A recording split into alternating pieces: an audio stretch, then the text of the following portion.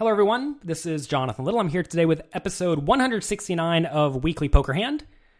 Here we get Jack 10 of spades in third position, playing 5,000, 10,000. We're getting pretty deep in this $3,500 buy-in World Poker Tour event. I make it 2,200, and it's going to fold around to an unknown player in the big blind who has 370,000 to start the hand, so 37 big blinds deep. He elects to call. Flop comes 8-6-3, two spades. He checks. We continuation bet. 22,000 into these 58,000 pots. So here we have two overcards and a flush draw. It's a pretty good hand.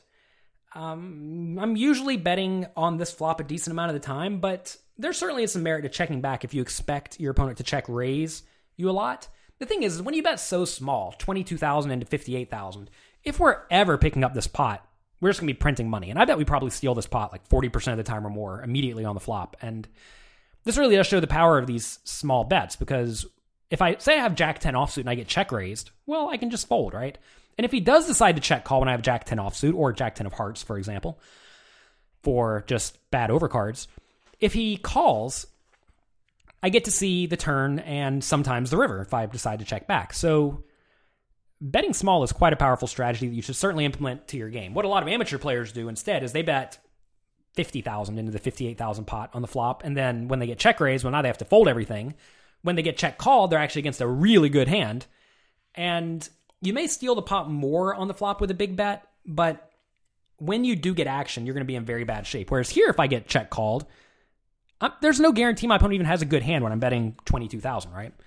So that is what I do. I bet 22, and now the opponent raises to 58,000. Okay, that's certainly not what we want to have happen. With our flush draw, we're clearly getting the right price to call immediately, right? We have to put in about 35,000 to try to win a pot that's going to be about 160. So we're getting the correct immediate price to draw immediately, which I think is great, right? I definitely want to call in these spots a lot of the time.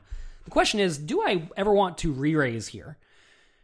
Because if I do have a hand like sixes or threes, or eights even, I would definitely like to re-raise and play a big pot, because when my opponent check raises here, he's basically telling me he has a draw of some sort, which I would love to protect with my...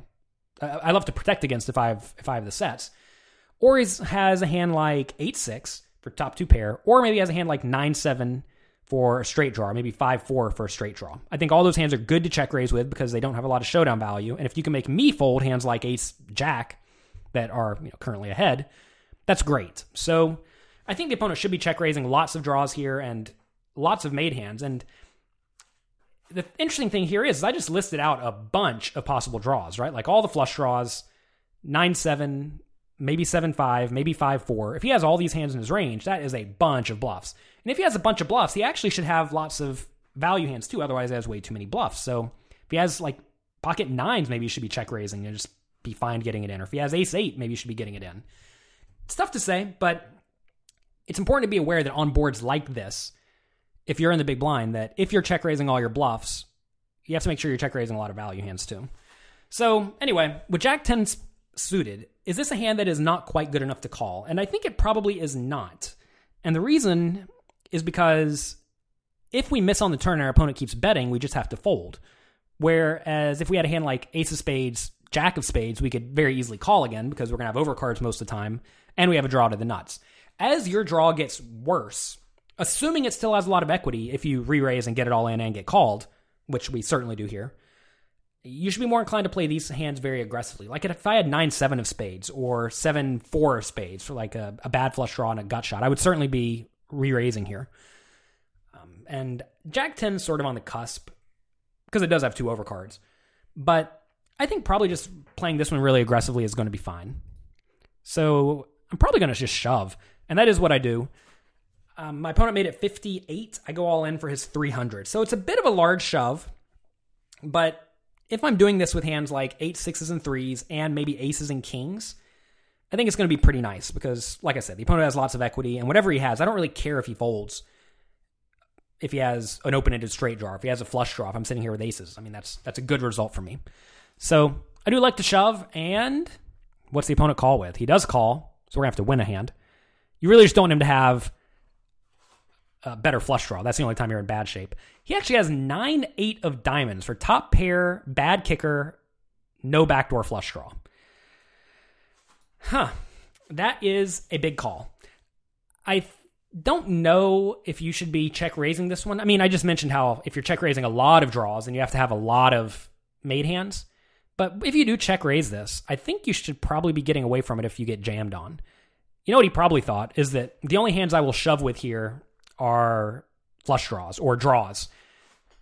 And some people think that he's only going to shove if he has a draw, therefore I have to call with any made hand. But that's certainly not true. I mean, I just listed out the hands I would also shove with, like sets, which he's dead against, and aces, which he's drawing thin against.